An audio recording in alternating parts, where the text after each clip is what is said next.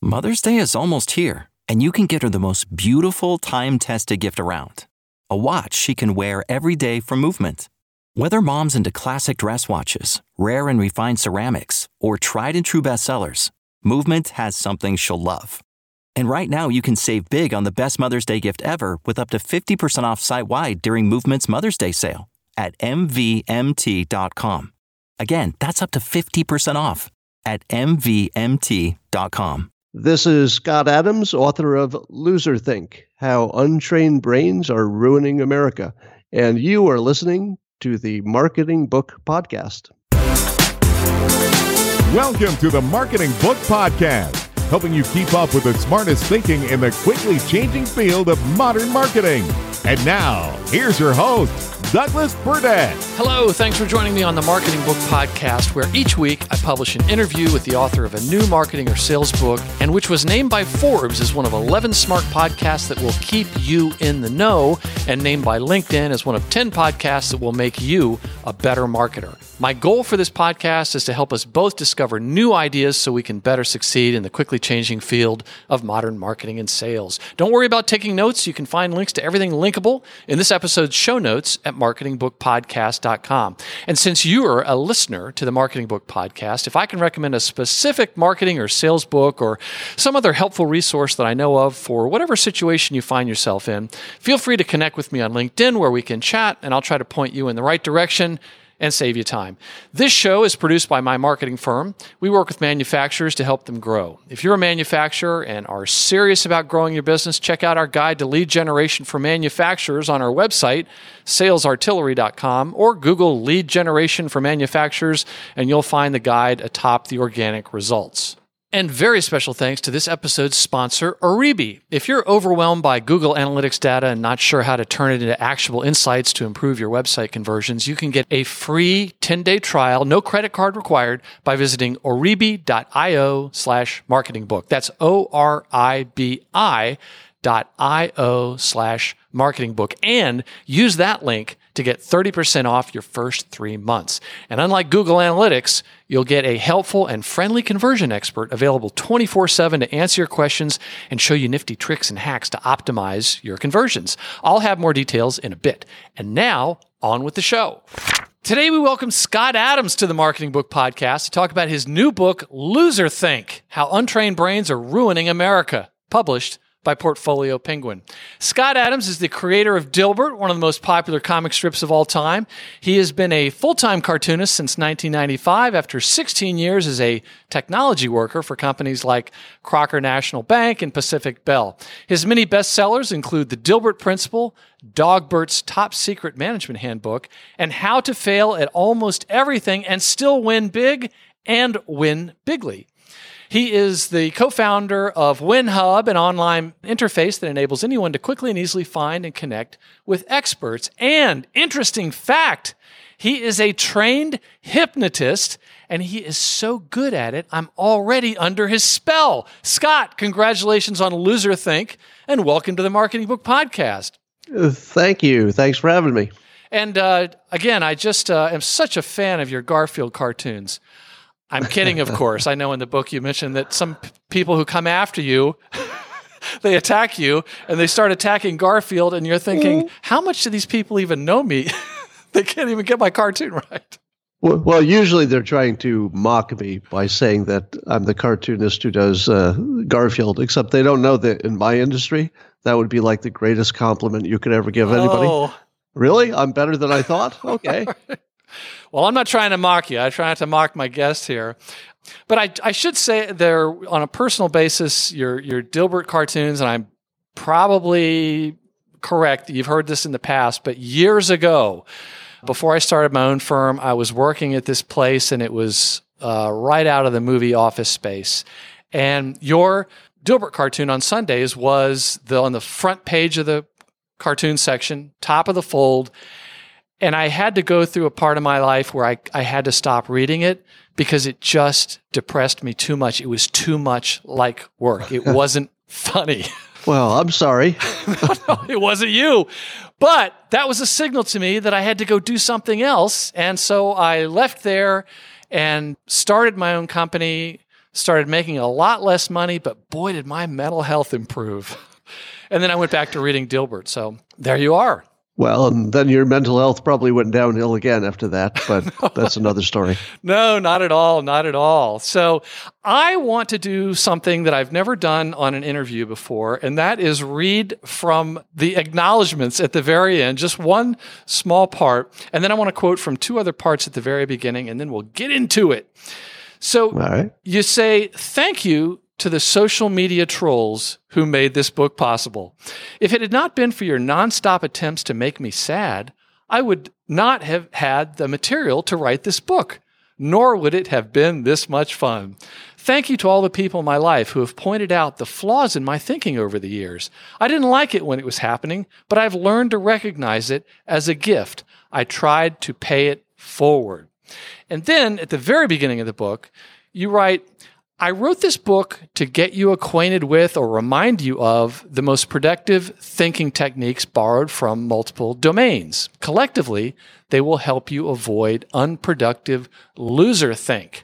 And then you mentioned learning how to think productively does not come naturally to any of us, but it is easy to learn. You simply have to be exposed to the techniques and you'll likely remember them for the rest of your life. The techniques are simple to understand and easy to master. This book will set your brain filters to recognize loserthink whenever you encounter it in others and in yourself. So, Scott, what is loserthink? Is it about being dumb or uninformed?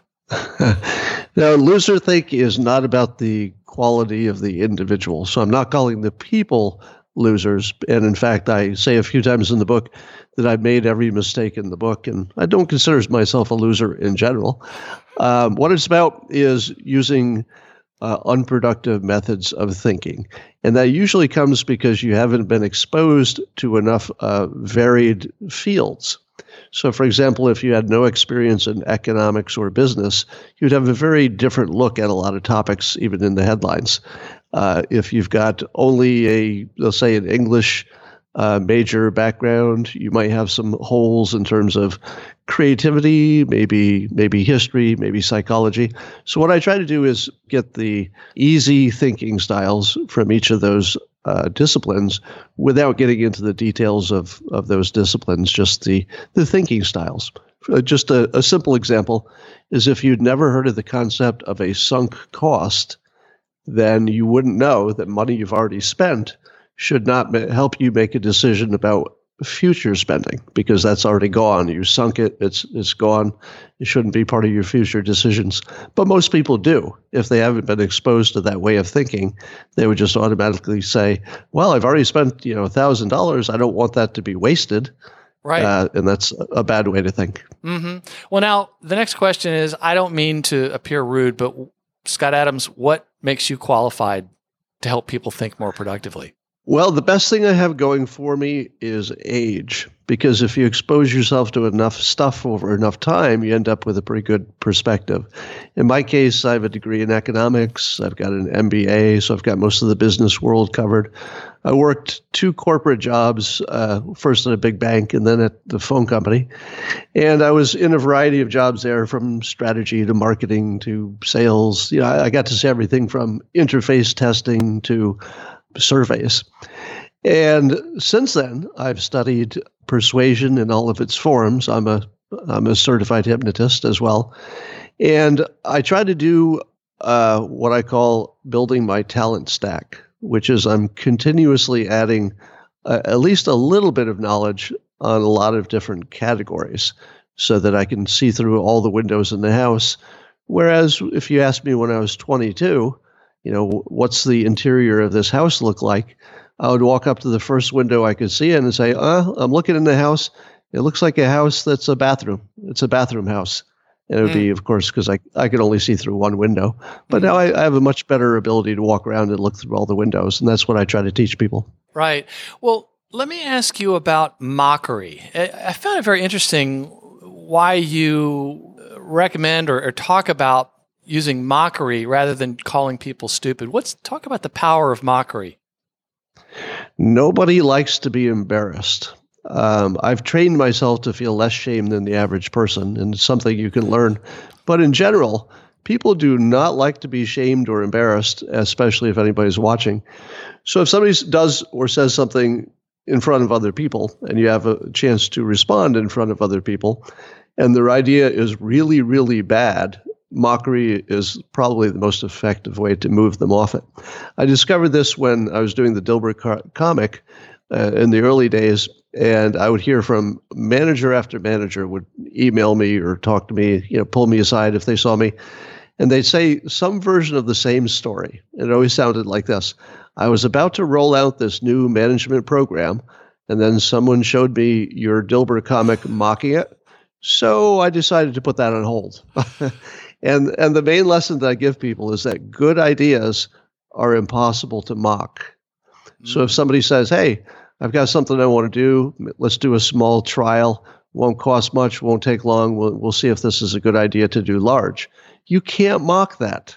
That is purely just good, sensible way to go, and there's no way to mock that. But if something's a bad idea, you can usually mock it pretty well. Yeah, and you mentioned that even Elon Musk in his, employee guidelines said something like, look, use your best judgment, but if you find yourself in a situation that could turn into a Dilbert cartoon, don't do that. Yeah, that was in the context of saying that if we have a word for something, that everybody understands the word, it gives that idea power in a way that if it doesn't have a single name to label that idea, it just becomes this formless concept that people don't do much with. So the fact that Dilbert exists and people are familiar with it allowed Elon Musk to say, don't do anything that could show up in a Dilbert comic. And although that probably includes, infinity in terms of the number of things you could do that would meet that test, everybody kind of knows what that is. So you know it when you see it. So one of the reasons I invented the word Loserthink is that once people have read the book, it gives it a little more structure. They can say, that's another example of Loserthink. And it just gives form to a concept, and that's always a good thing to do. Yeah. Now, let's talk to the person that might be thinking, well, now, wait a minute. Come on. I don't have Loserthink. I have a lot of common sense. Can you explain how common sense can dupe people into believing that they already know how to think effectively? Well, common sense is largely an illusion. In practice, people think that whatever they think is the right answer is common sense. So if two people disagree and they're looking at exactly the same facts, they will conclude, both of them, that their view is the common sense one and the other one is just some kind of crazy talk. So the first thing you should know about common sense is that we all think we have it, but not many people do, because good judgment is not common. That's why I wrote the book. Even the smartest people are often smart in a silo. Let's take politics as an example. A lot of the smartest people in the country are consuming only news from the left or only news from the right. And those people are not equipped to really have a good understanding of what's going on. But if you ask them, they say, yeah, I'm well informed. I read the news every day. I use my common sense. But those tools are not nearly enough. Mm-hmm. So one of the biggest threads of the book was this concept of mental prisons. Can you explain what is meant by a mental prison? So a mental prison is something that keeps you, figuratively speaking, locked into your point of view or locked into an inability to act in the way that you'd want to. So one of the techniques I teach in the book came from a hypnosis technique. Let's say that you need to do something. You need to get off the couch. You need to make a phone call. You need to plan something, look something up. But we've all had this experience where you have to, you want to, but you just can't make yourself do it. You're just tired or lazy or unmotivated, and you're just laying there. That's where I learned the word couch lock. I'd never heard of that term. Yeah, that's sort of a stoner term, but you could use it for other purposes as well. And so what I teach is a hypnotist trick. You're laying on the couch. Just imagine yourself. You're literally laying on the couch and you just can't get up, but you know you need to. So if you can't imagine getting up, it's too big of an ask for your brain and your body at that moment. Reduce the thing you're asking until it's so small you're willing to do it. And I recommend wiggling your pinky finger. Just sit there and say, can I wiggle my pinky finger? And the answer is yes, you can always do that. And then after you wiggle your finger, say, can I move my hand?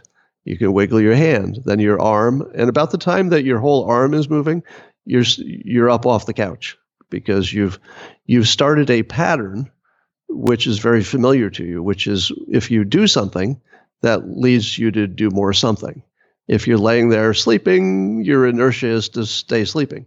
So just that little bit of change that starts with the smallest thing you can do, just wiggle one finger and then expand it to your hand and your arm, pretty much just puts you in a different mode, and it will take you right off the couch in 5 seconds. Yeah, and I guess the other side of the coin is you say Loserthink involves imagining the entire task ahead and letting it just stun you into inaction rather than just getting started. Right. If I thought of, for example, what would it take to become a cartoonist, if I had known that that would have required working 7 days a week and 12 hours a day minimum for 10 years to get things off the bottom, if I'd known that, I'm not sure I would have done it because it would have seemed like such an enormous, daunting task.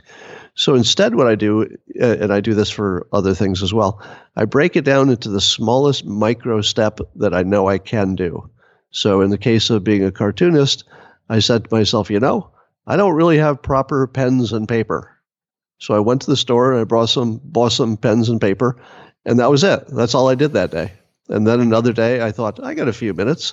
Let's see how these pens and this paper work. So I would draw some cartoons, and that's it. That's all I would do is test the materials. And then I would just string together more micro steps.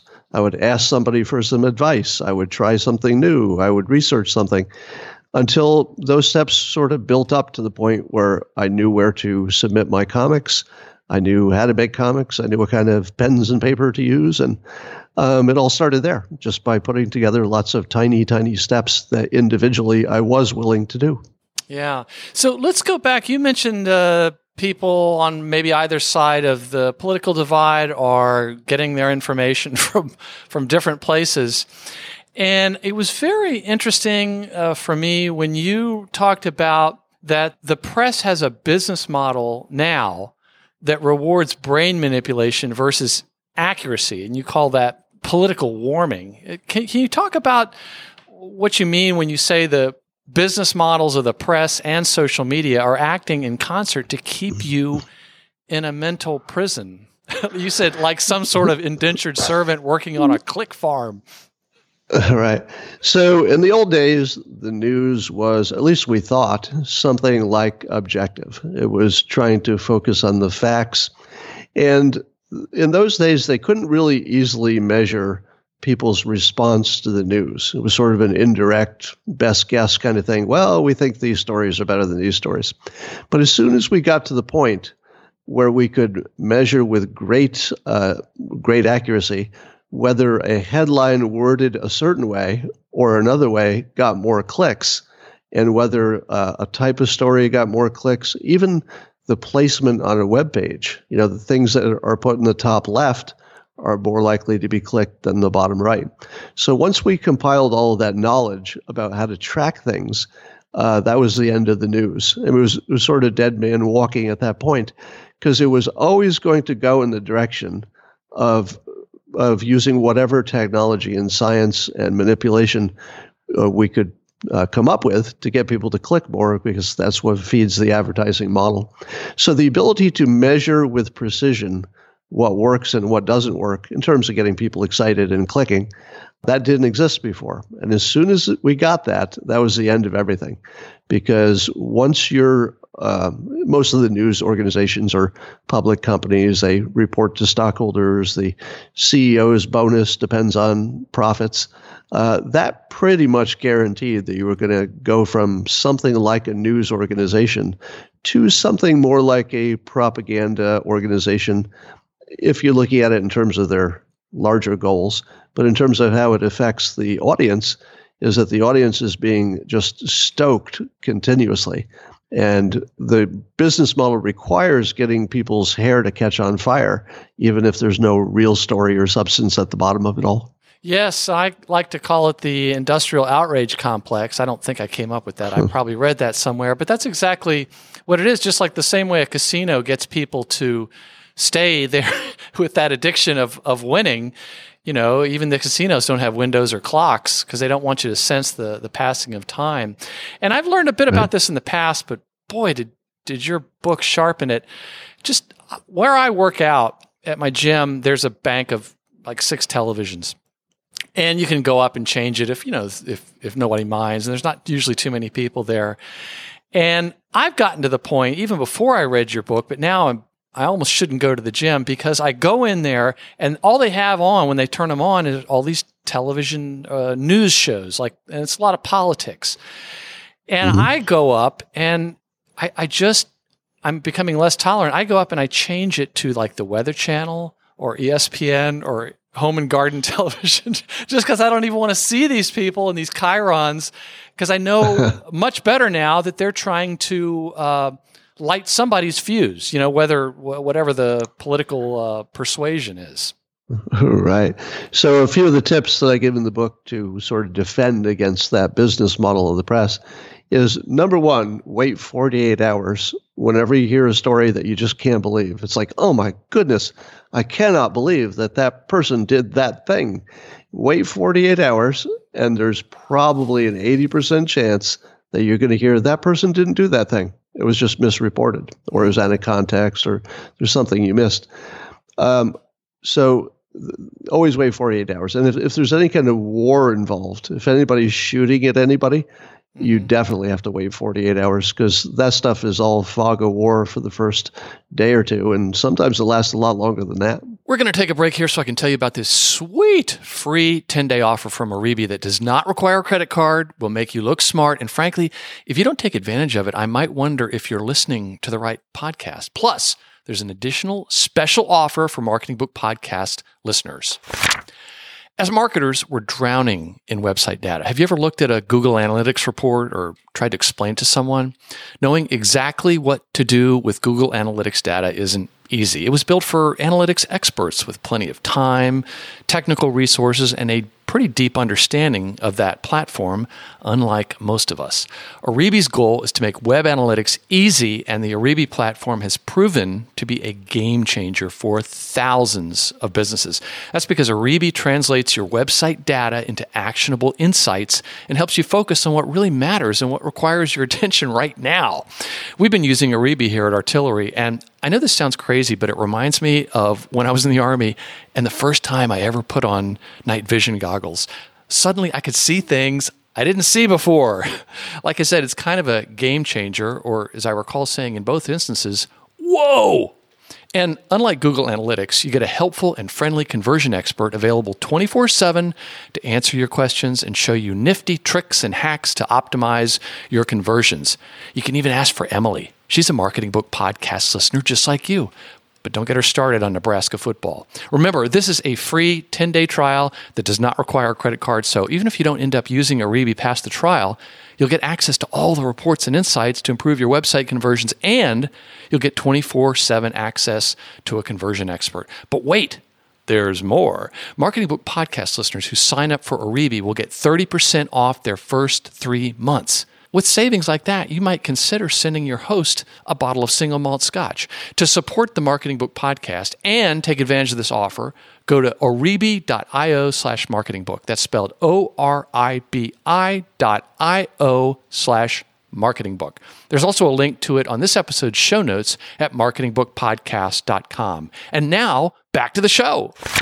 So let's talk a little bit about thinking like a psychologist. And in the book, for the listener's benefit, you've got thinking like a psychologist, or thinking like a leader, or a historian, or an engineer, and so on and so forth. Talk about the illusions that you see most commonly displayed on social media and the news that people have. Well, the biggest mistake I probably see more than any other is the mind reading illusion. Mm-hmm. So it's the idea that you can look at what people are doing, look at what they're saying, and you could take those and put them together and say, if that were me, the way I'd be thinking internally might be this, or because I know this person is evil, I'm going to assume bad intentions. Uh-huh. And most of our news, if you put that filter on it and say, okay, let me just look at the headlines today. Just pick any news site, left or right. I'm going to look at the headlines and see how many times a key part of the story is somebody assuming incorrectly, almost always, what someone else is thinking or what their motives are. The one you hear all the time is, the only reason President Trump does X, Y, or Z is because he's trying to make a profit. He's going to make a profit out of this presidency. Now, maybe he thinks that, maybe, but you can't tell. And if you're making decisions based on guessing what strangers are thinking, you might get it right sometimes just by luck, but there's certainly nothing rational about that. We really don't know what other people are thinking. So that's one big one. The other big one is coincidence. Yes. If you see a bunch of coincidence, and the folks in the news, the pundits especially, will line up as many coincidences as they can and say, look, it is clear that this person is a monster, and here are the 10 things that they've done that absolutely prove that they are monsters. And you'll look at the list and you'll say, there's not one thing on that list that's super powerful, strong, makes the case. It's only because there's a lot of them. So one of the techniques that I recommend is, I call it the magic question. If somebody gives you a laundry list of what look like coincidences to you, but to them look like proof of a pattern, instead of arguing them all, I say, look, in the interest of time, why don't you tell me your strongest point? And would you agree that if I can debunk your strongest point, meaning that all your other points are less good than the one I debunked, that you'll at least go back and rethink it? Because you can't really change people's minds in the moment. It hardly ever happens. But you can soften people's confidence in their opinion. And I find that I've used this technique over and over on social media especially. You can usually debunk their strongest point because none of them are strong. That's why they needed to put them on a list in the first place. If they had one really good, strong point that would stand by itself, there wouldn't be a list. So I mean, there might be just to round out somebody's story about a situation, but people wouldn't be printing the list on social media. They just say, here's the thing. Here's this one thing. This person needs to go to jail because of this one thing. It's obvious. I'm done. You don't need to know anything else. So the list is a tell for no good reasons, at least in the way it works in social media. So those are the big ones. And then the other illusion is that you don't need to talk about either the costs or the benefits of your plan. This is something you only see in political, social media context. In the business world, if you go into your boss and you say, here's my plan, it'll cost $1 million and I want to do this. If your boss knows what they're doing, they'll say, okay, that's great. What's the second best plan? Right. Right. Prove to me that this is better than the second best plan. And then, maybe give me some, worst case, best case scenario so that I'm making an actual decision and I know what the real costs are and the real benefits. But typically what you'll see in the political world is somebody will say, and we need healthcare for all. Okay. What's that going to cost? Well, blah, blah, blah, blah, blah, change the subject. So you're seeing people trying to drill down on stuff like healthcare costs and getting a lot of evasive answers because we all like to talk about the half of the equation that helps our side. Mm-hmm. So the people who don't want everybody to have healthcare that taxes pay for, they'll say, you can't afford this, it's $30 trillion or whatever number they're using today. And then the other side will say, well, you can't have a country with not enough healthcare, or that's no kind of a country. So those kinds of opinions, which I call half opinions, it's not a full opinion until you show me the alternatives, all the costs, all the benefits, and critically, what it looks like in the near term and what it looks like in the long term. Because that's the other trick. People will leave out either the short term or they'll leave out the long term, depending on which one makes their case better. Well, since we're talking about psychology, before we move on from that, I did want to talk about one's ego. Can you explain what you mean when you say that if you think your ego is who you are, as opposed to a tool that you can dial up and down, you might be experiencing loserthink? Yeah, your ego is probably your biggest enemy in life because I said earlier that I'd learned through lots of practice and technique how to be somewhat immune from criticism and from embarrassment. And your ego is the thing that keeps you from taking a risk that might embarrass you. It's the thing that keeps you in your box. Oh, don't do that. You may be not good enough to do that. Maybe other people will say things. Maybe you'll get hurt. So that's your ego talking to you. As soon as you can learn that that's a fake voice and that you can control your ego like a tool, you're in much better shape. And what I mean is there are situations in which it helps to crank up your ego. So, for example, before I do a public appearance, I will often remind myself that I'm good at it. Now, that doesn't have to be true, but it's helpful to say, I'm good at this. This will be fine. Nothing could go wrong. I can't be hurt. I'm good at this. I've done it a million times.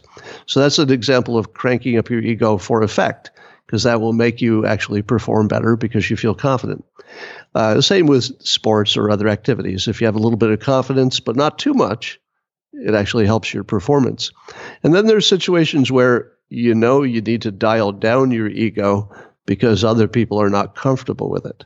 So I can't tell you how many situations I walk into where I'm literally an expert with decades of experience in whatever the question is. And I have to sort of keep it to myself because what I want to scream is, there's not one person in this conversation who has any experience this except me. Why don't you all just stop talking and just let me tell you what's the right answer here? But I don't do that because that doesn't make for a good meeting. So instead, I end up saying things that are more socially acceptable, such as, in my experience, I've seen this work pretty well, but, I'd like to hear what you guys think. That does make for a good Dilbert cartoon, though, that approach. Yes, it does. So in talking to the creator of Dilbert, I am required by marketing podcast law to talk about engineers. And you make fun of engineers a lot in your comic. But I think that what you said about engineers in your book was actually rather flattering, and we could learn a lot from the way engineers think. Now, I would like you to talk about what you mean when you say that non-engineers often find themselves in mental prisons because the solution to a problem has to be tightly coupled with the cause. Explain what you mean there. Yeah, so let's take the example of fentanyl or drugs coming into the country. Some people will say, well, the real problem is the addicts. So the solution has to be those addicts need to stop taking drugs, or we need to work with them to stop taking drugs. But that sort of misunderstands what an addict is. If they could stop doing what they're doing, they'd probably do it. It's, the drug becomes part of the person and they just turn into a different creature that makes different decisions. So you can't use your magical thinking, say, okay, imagine this was the person before they took drugs. They could certainly make the decision not to take drugs, but they're not that person. That's magical thinking. Once the person and the drug become one, I'm talking about an addict in particular, and I think any addict would back me up on this, you're a different creature. You're a different human, and you make different decisions, and you can't change that. So in that case, if you could reduce the supply, or maybe you could move that person to a place where it's harder to get, that solution is not directly associated with the person whose responsibility it is, who is the addict, but it might be the best solution. Likewise, you probably lock your door wherever you live. I'm guessing you probably lock your door at night, but the problem is with the burglar.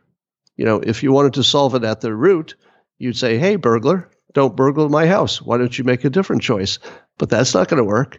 So there are lots of situations where you can identify whose fault it is. It's the burglar, it's the addict, but that's not where you're going to find a solution. The solution might be something in the atmosphere, or something about limiting access to something about friction, something about a different government process. So an engineer is going to say, I won't necessarily say that the thing I'm looking at is also the solution, because the solution could be to engineer around it. Yeah, you go on to say that engineers are trained to identify which combination of variables matter in a given situation. And the thing that engineers know and the general public often ignores is that it's common for more than one variable to be important at the same time. And that seems to be such a problem, such a mental prison, as you would say, because, and particularly on, like, you hear people arguing on television or something, or in a conversation, it's a lot of the problems are much more complicated. Yeah, really, every problem is complicated because we live in a complicated world. And the simple ones have already been solved. So it's the complexity which guarantees that it's interesting to talk about, and you haven't solved it yet. But one of the little things that I was doing for, I don't know, a year or so before I wrote the book is various trolls will come after me on Twitter and they'll criticize me for some opinion or another. And whenever they come after me with the one variable thing, well, Scott, you're wrong because this one variable, for example, the people who are skeptics on climate change will often come in and say, no, it's all the sun warming. The warming is just sun, sunspots, sun activity, it's all that. And I will say to them, is it your opinion that the climate scientists of the world, all of them, the people who are studying what makes the planet warm, forgot to consider the sun? Is that your opinion? And then I'll look at their profile to see what kind of career they have. And you end up with artists and musicians and people who have not studied the how to compare things kind of field. So people who are economists, people who are engineers, sometimes lawyers, probably even emergency room doctors, I would think, because they have to do a lot of triage and figuring out what's more important and weighing a lot of variables very quickly.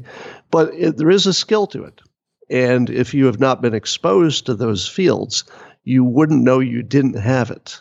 So you would say, well, I'll just go with my one variable. That seems pretty convincing to me. I understand the world. It's all about money, or it's all about ego. So whenever you hear the one variable opinion, I discount it immediately.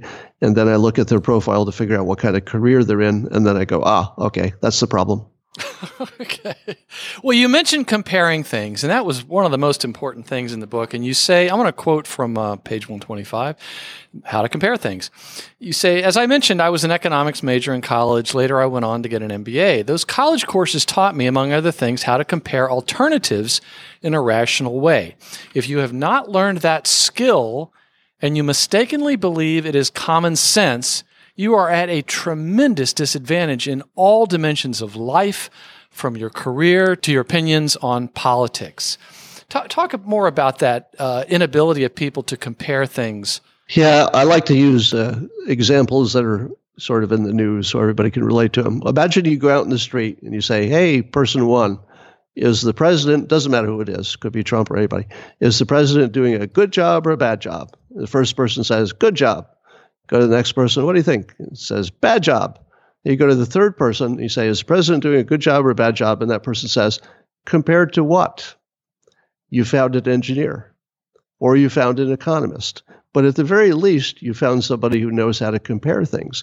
Because the only way you would know if your sitting president is doing a good or a bad job is to know what some other president in the exact same time, in the exact same position, was doing and how it turned out. If you could compare two presidents working the same job at the same time, well, you might have something that would be a valid comparison. But nobody really knows if another president would have made bad choices or good choices and how that would work out. So whenever I see somebody who has a strong opinion without anything that is the comparison, the control, if you will, that's automatically an illusion that they have a good opinion.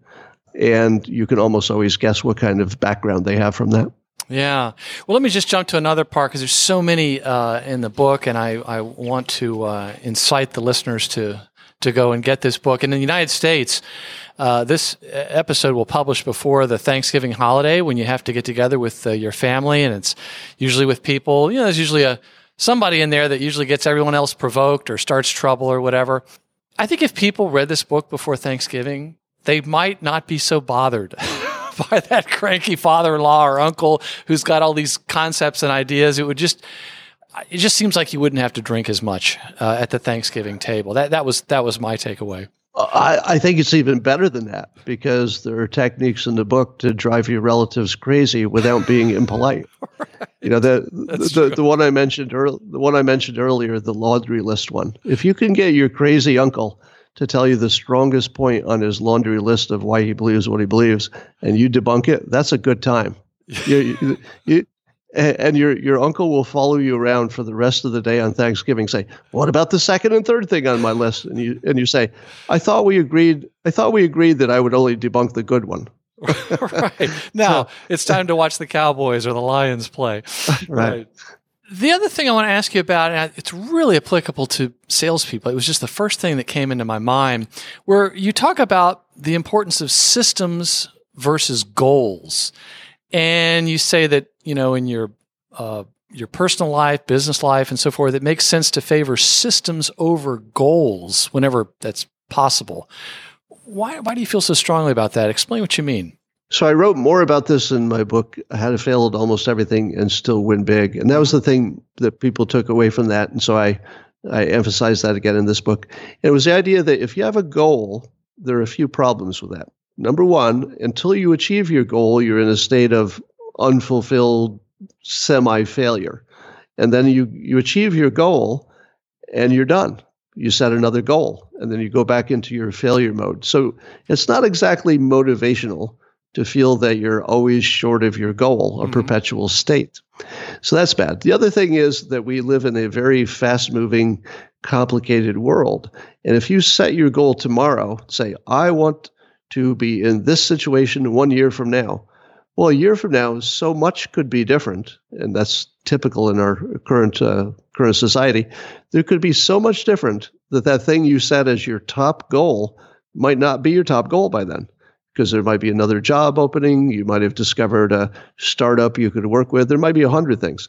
Now, if you have a system, and there are lots of different systems, you're doing something every day that makes you more valuable, but in a general way. So, for example, if you go to college, and let's say you're majoring in whatever, it doesn't matter, every day that you go to college and do your work is a success because you're becoming more valuable, smarter, you're making connections and all that. And when you're done, you don't know exactly where that college degree will lead you, or it could be trade school or something, but it makes your odds way better. So a system has the quality of improving your odds by doing something on a regular basis without knowing exactly where it goes. So you could have systems for fitness, for diet, for career, for learning. One of the best systems is to layer skills together. And one of the reasons that my book, Loserthink, is valuable, I think, to the reader is that it quickly allows them to add a bunch of skills to their stack without having to major in it in college. You can kind of quickly get there. Right. And you said testing small and tracking results is a system. So I was encouraged by that. And it also reminds me of the notion of your behavior improves your attitude. It can actually make you feel better. Yeah, a lot of people have what I would call a backwards idea of how their body works. Most of us think, well, I have thoughts and I have feelings, and then those thoughts and feelings guide what I do with my body. So it's like brain first. Now, your brain is always first because, it has to initiate action. But there's sort of a small executive program in your head that can get you to do some stuff that is mostly about your body. So, for example, if I tell myself to go to the gym, I'm almost always in a better mood. If I feel a little cranky and I tell myself to eat something healthy, that almost always helps too. So if you imagine that your mood is somehow magically created by some weird combination of your dreams and thoughts and your priorities, you're missing the biggest and most available tool for fixing your attitude and fixing the way you think about the world. Move your body. So say to yourself, what can I do to my body that will have an influence on my mind, my ambition, my energy? And there's almost always something that just jumps right out. Take a walk. Take a nap, spend time with people you like, have some laughs. You usually know what it is, but I recommend people say, if you're in a bad state of mind, the first question you should ask is, what should I do differently with my body? You recommend that people change what they do to change how they think. So, and also who they are, because philosophically, you're not your thoughts.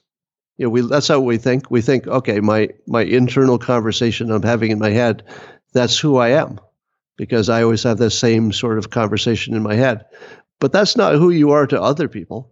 To other people, you're just what you do, including what you say. But this was it was a Dr. Laura idea I stole from her, which is that the most productive way to think of yourself is that who you are is what you do. So if you would like to think of yourself as a generous person, you better go do some generous stuff, because you can't be generous just in your head.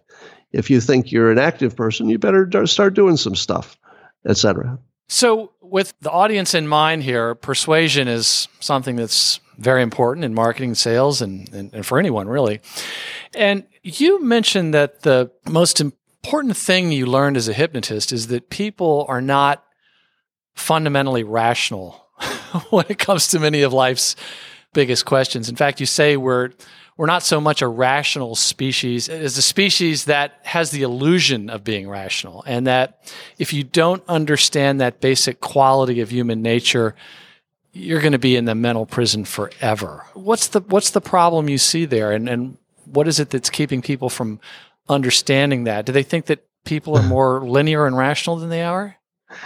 Yeah, the typical view of humans by other humans is that we're rational most of the time, but sure, every once in a while there's some topic we get worked up on, and maybe then 10% of the time we could be a little irrational, but we know it when it's happening, and it's not who we are. The hypnotist reverses that, and in fact, you could not really be a good hypnotist if you didn't learn to think of the world in the opposite way. Which is that, and by the way, science completely backs everything I'm going to say. This is 100% backing with all science, that the brain makes decisions and then it figures out why. So hypnotists know that, and it's important in what they're doing because there's a lot of irrationality in the process.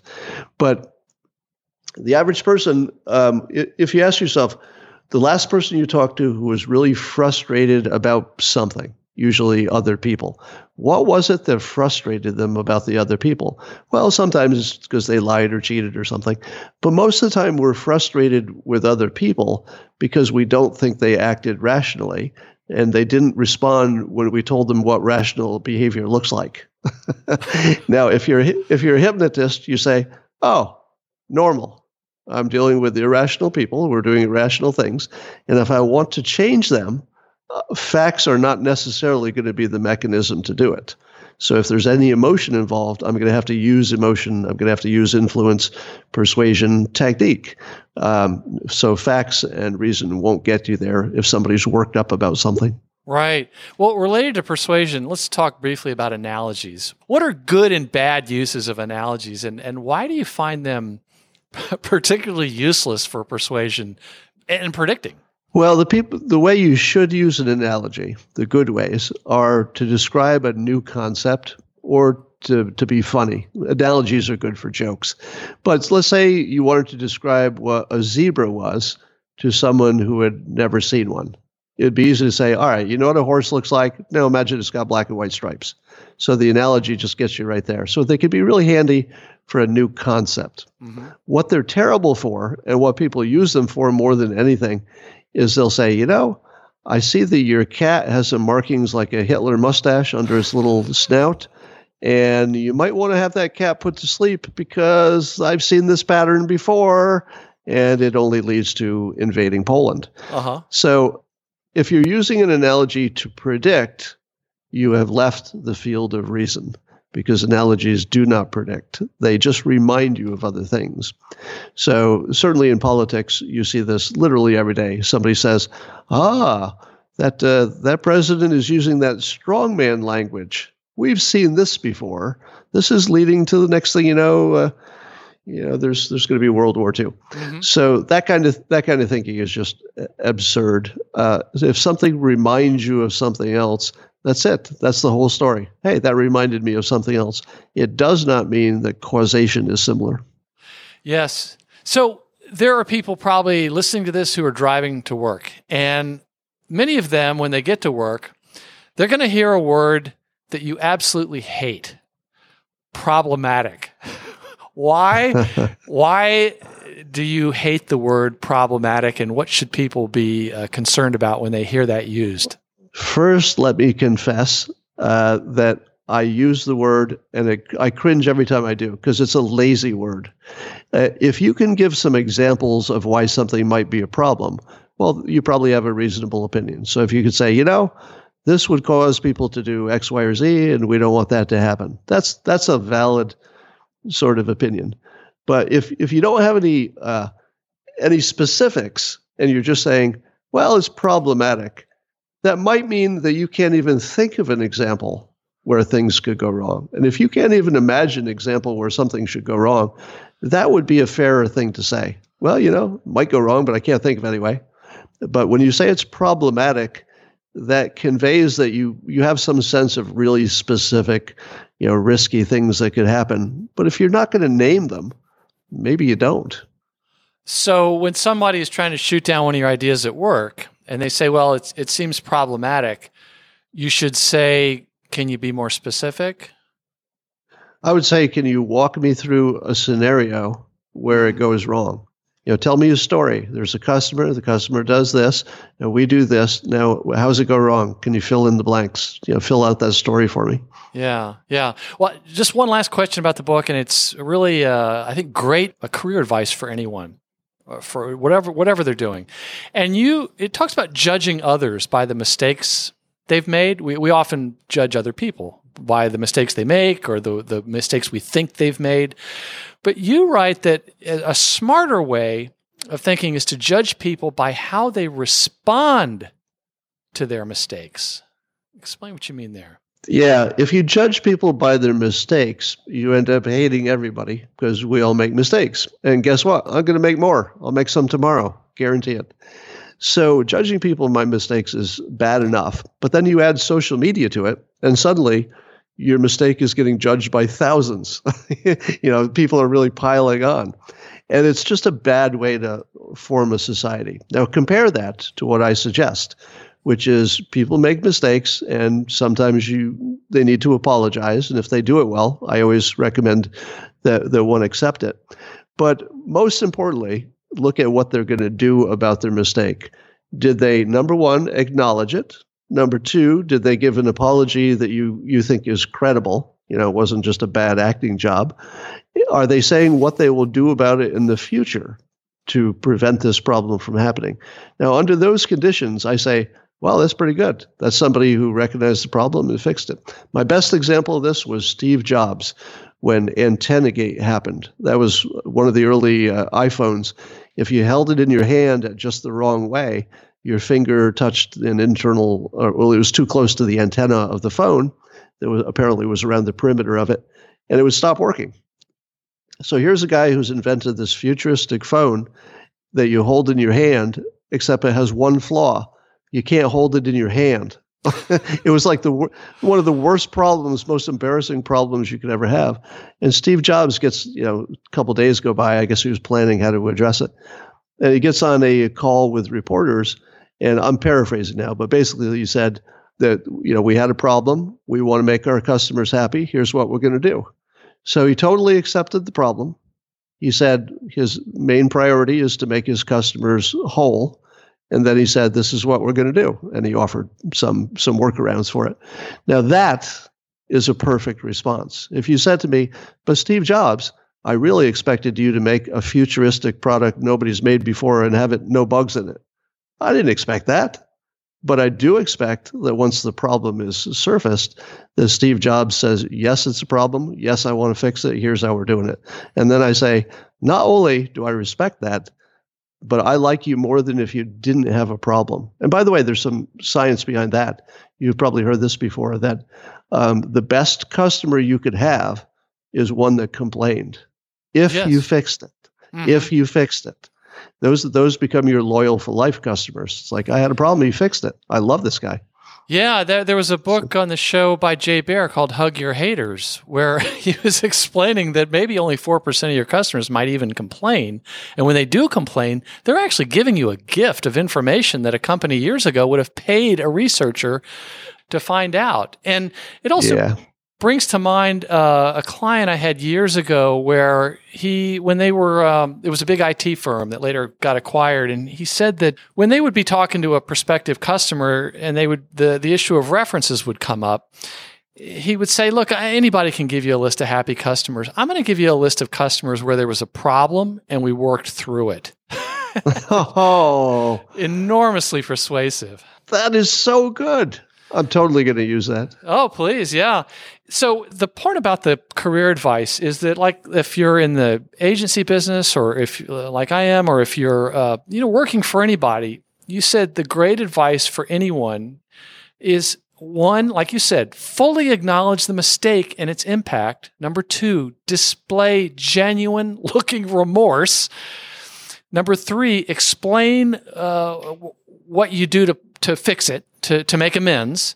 And number four, explain how you plan to avoid similar mistakes. And then on the other side, it reminds me of somebody like some company like United Airlines saying, well, we're sorry people reacted badly to us dragging a passenger off the plane and bloodying him up. Oh, man. That is so bad. Yeah, that was a couple years ago. You probably heard about that. So yeah, I remember that. So, Scott, if readers took only one thing away from the book, what would you hope it would be? I would recommend that if they read the whole book and they were still a little skeptical about it, they should try the pinky moving trick to get in a couch lock. Because once you see how quickly that works, it's going to make you rethink everything else in the book. And you're going to say, this worked really well. Maybe I'll take a second look at that other stuff. Yeah, I think that it helps with my empathy. I know that may surprise you, but it's like I understood even better why people think the things they do, and I'm less inclined to be critical of them. And I guess it gave me some more humility in terms of just how screwed up we can be. Well, wouldn't you say it's just better for society if somebody's disagreeing with you? They're using some technique that I've labeled Loserthink. If you call them stupid or uninformed, you know where that goes. Oh, yeah. But if you say to yourself, what's your background? And they say, well, I'm a musician. Don't you feel differently about it now? Because you're like, you have not studied rigorously for years how to compare things, how to do long-term financial projections. You probably never learned about the time value of money, at least in a rigorous fashion. Mm-hmm. So it makes me feel completely different about people when I realize, they don't have the background that would allow them to get to the same place. Yeah, they're not bad people.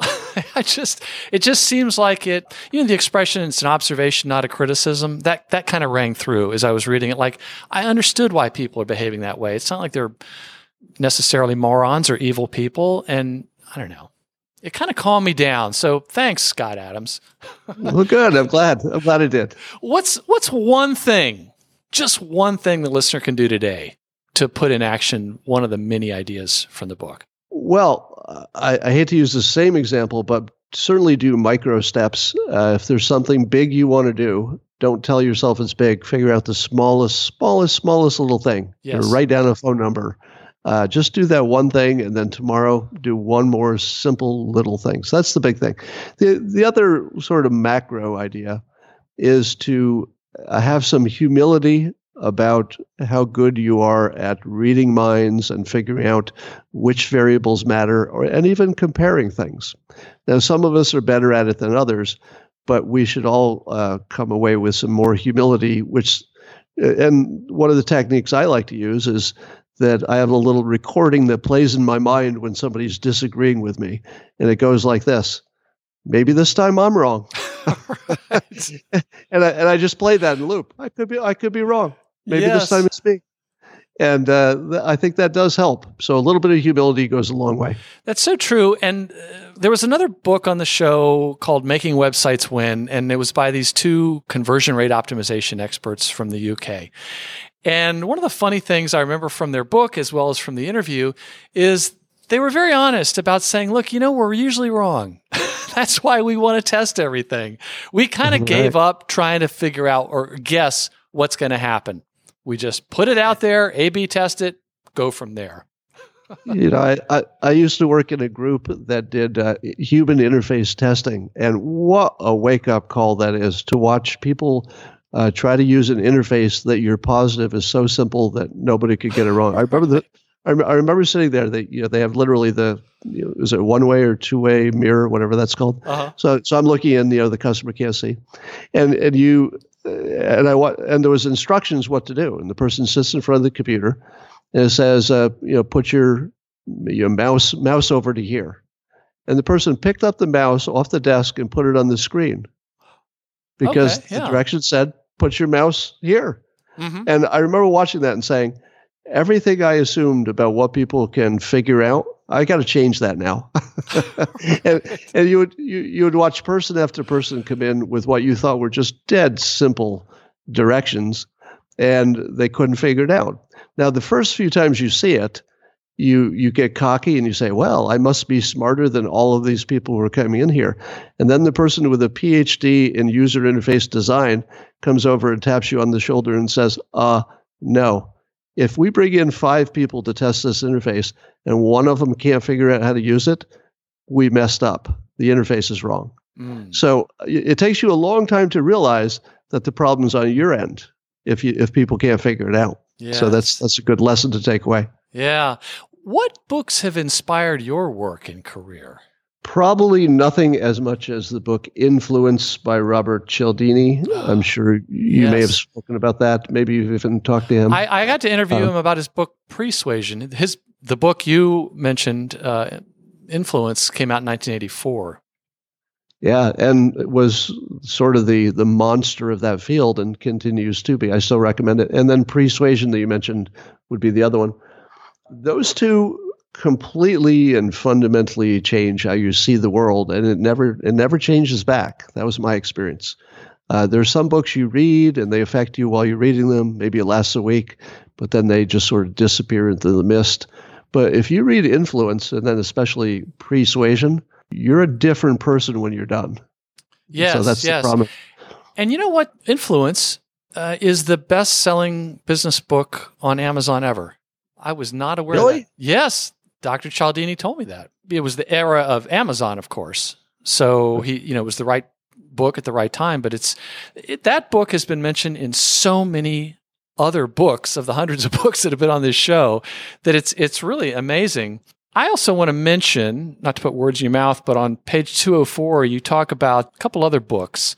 You mentioned Influence by Dr. Robert Cialdini, The Power of Habit by Charles Duhigg, Thinking Fast and Slow by Daniel Kahneman, and then another one by this guy named Scott Adams called Win Bigly. And you say, if you want to understand the world as it is, instead of the myth of human rationality, any one of these books will set you free. I recommend reading them in this order, the order that I just read there. So are there any recent or upcoming books that you recommend or are looking forward to reading? Yeah, I've got on my shelf, one I'm about halfway through is called American Nations, and it gives you information about sort of the 13 colonies founding of America days that you thought you already knew. But when the way it's framed in terms of the different societies and different ethnicities and different influences is completely eye-opening and totally relevant to today. It changes your opinion about today by looking at, a deeper look at the colonies. So that's a really good book. And then I'm getting ready to read Stealth War by Robert Spalding about China being a bad actor, basically. Oh, terrific. Well, both of those are right up my alley. I'm going to have to check that out. I heard of Stealth War, but I didn't know about the American Nations. That really sounds very interesting. So at marketingbookpodcast.com, we'll include links to your site, your social media, Twitter, and your LinkedIn profile, so listeners can reach out and connect with you and thank you for being on the show, or they can reach out to you on Twitter. But just so the listener knows, the authors, even big deals like Scott Adams, always get a kick out of hearing from people that heard them on the podcast. And for you, dear listener, if you're listening on your smartphone and you've subscribed to the Marketing Book Podcast on your favorite podcast app, all these links can be found by going to this episode and clicking on the show notes link. The name of the book is Loserthink, How Untrained Brains Are Ruining America. The author is Scott Adams. Scott, thank you very much for joining us on the Marketing Book Podcast. Thank you for having me. I enjoyed every bit of it. And that closes the book on episode 252 of the Marketing Book Podcast. For more, check out this episode's show notes at marketingbookpodcast.com. And if I can recommend a specific marketing or sales book, feel free to connect with me on LinkedIn where we can chat and I'll try to point you in the right direction. My name again is Douglas Burdett.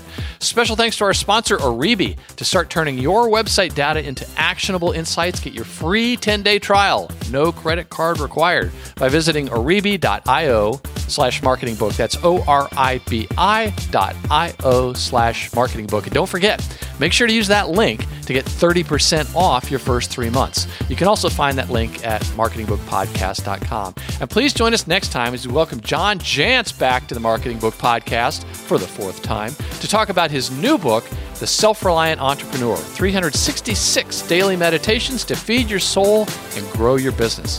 Thanks again for listening to the Marketing Book Podcast. This episode was produced by Amanda Harrison. Did you ever hear about the story of George Bush Sr. and his thank you notes? Didn't he write a lot of them? I think I may have heard about that when his funeral was happening. Yeah, I think I thought about it at the time. It seemed like his superpower because really in order to sort of move through the ranks the way he did, he had a lot of advantages. He was rich and stuff, but mostly his connections, his networking. And so he would sit down and for some long period, he would write these personal thank you notes to people. And I always thought, my God, if you did a little bit of that every day, you would have a freaking army of people who love you. And I thought, that's like the best, that's just one of the most powerful systems I'd ever heard because I think that system made him president, frankly.